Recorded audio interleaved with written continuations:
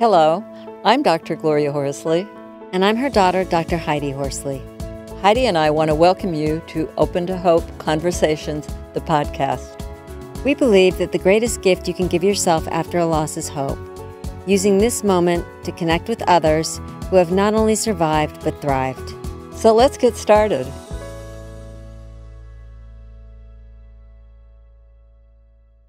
Welcome to the Open to Hope Show. I'm your host, Dr. Gloria Horsley, with my daughter and co-host, Dr. Heidi Horsley. Well, Heidi, the holiday seasons are coming, and we're going to talk about avoiding the Thanksgiving blues. You know, we've got some blues right now because I lost my wonderful husband of 60 years and Heidi lost her dad. So we are rolling into Thanksgiving with early losses, as I know many of you are. So Heidi, let's talk to people about how they can decrease their anxiety, deal with grief and loss during these holidays. My dad died 3 weeks ago. It's very new, so I wasn't sure if I wanted to do this.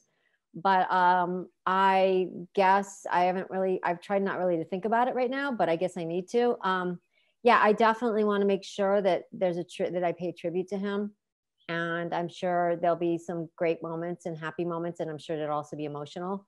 So paying tribute, maybe giving a toast to him, to letting people, like having people go around the table and say what they miss about him, and what they learned from him. I don't know, words of wisdom he would give us. I always like words of wisdom. I mean, at his memorial service, I said, if he was alive today, he'd want us to stay open to hope. And I know that he does want us to stay open to hope. So that's what I keep leaning on. And I think trying not to get ahead of ourselves, like like be in the moment in the day, because I think for me, the hardest thing about not having my dad here is that I keep thinking that he's never going to be here again. And I keep thinking about my future without him. And when I go into those spaces, I get really overwhelmed. So I think just trying to stay in the present with everybody. I'm thinking about when I've gotten overwhelmed. As I said, Phil and I were together for 60 years. Mm-hmm. When I start feeling that anxiety rising in my body, thinking about Thanksgiving, I like to do some yoga. If, I go to the mat and lay down and do some stretching. And I don't even think you have to do yoga, Heidi. I think that you can get a strap or a belt and just lift your feet up in the air and have them go back and forth. And if you know some of the poses, you can do child poses. I really find that calms me down a lot when I'm thinking about the holidays coming. And also, I think drinking is really important. Water, hydrate. Yeah, well, when you're crying, you're losing a lot of water. I guess I want to say something about yoga. I've been doing yoga for a long time. You got me into yoga many years ago after my brother died. And I've noticed, I've been doing yoga for years.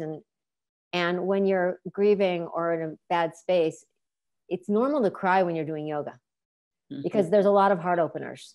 So I've noticed since my dad has died that I am crying a lot doing yoga.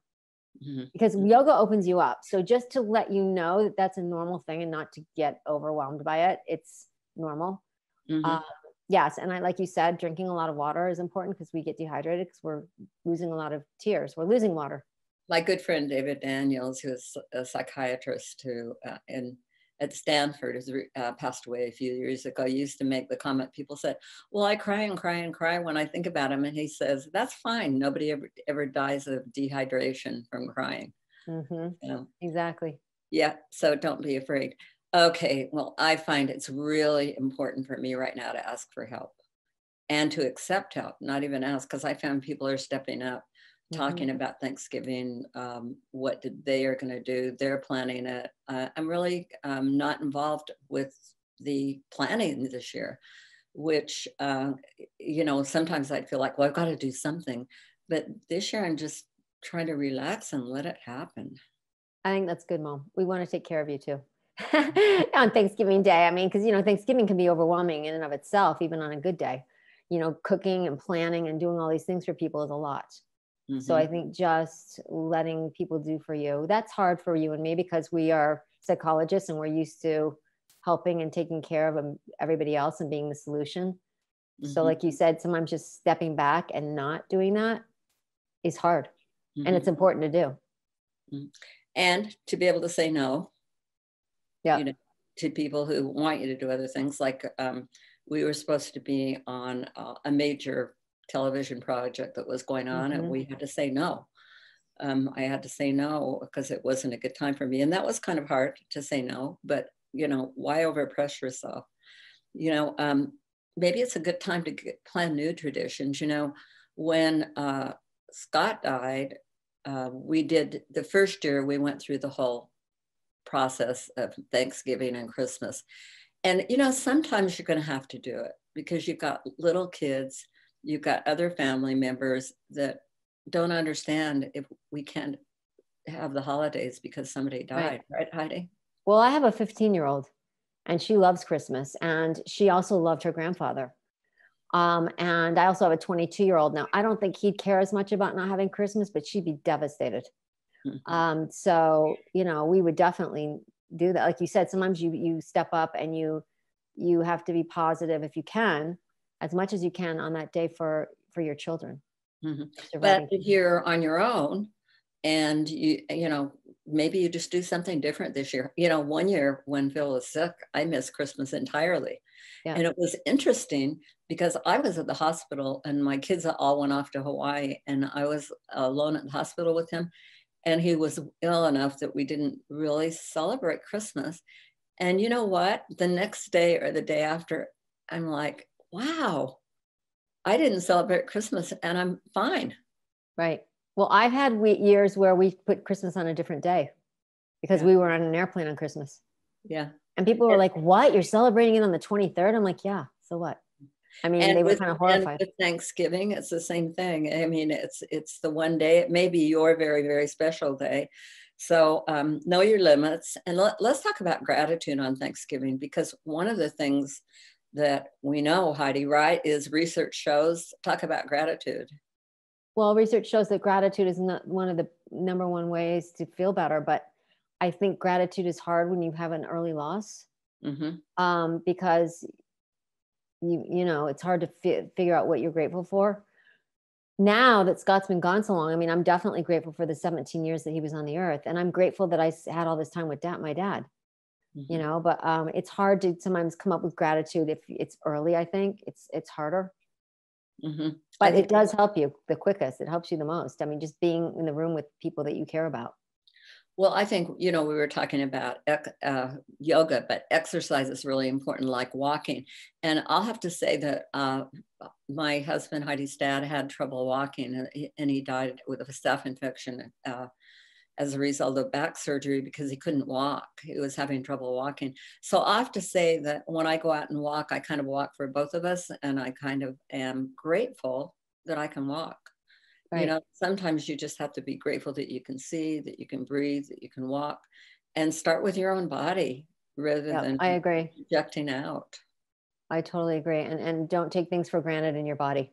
If you're going to do Zoom with your family, there are some things that I would suggest, because I know we've all been in a lot of Zoom, but I would suggest that you make sure to figure out how to take turns because, speaking or whatever, because sometimes people don't get a chance to talk and all that. So, going around and saying maybe what you're grateful for or something. I like what you did, Heidi, when we did some things for Dad, where you had everybody to go around and say, if he was giving a piece of advice, what would it be?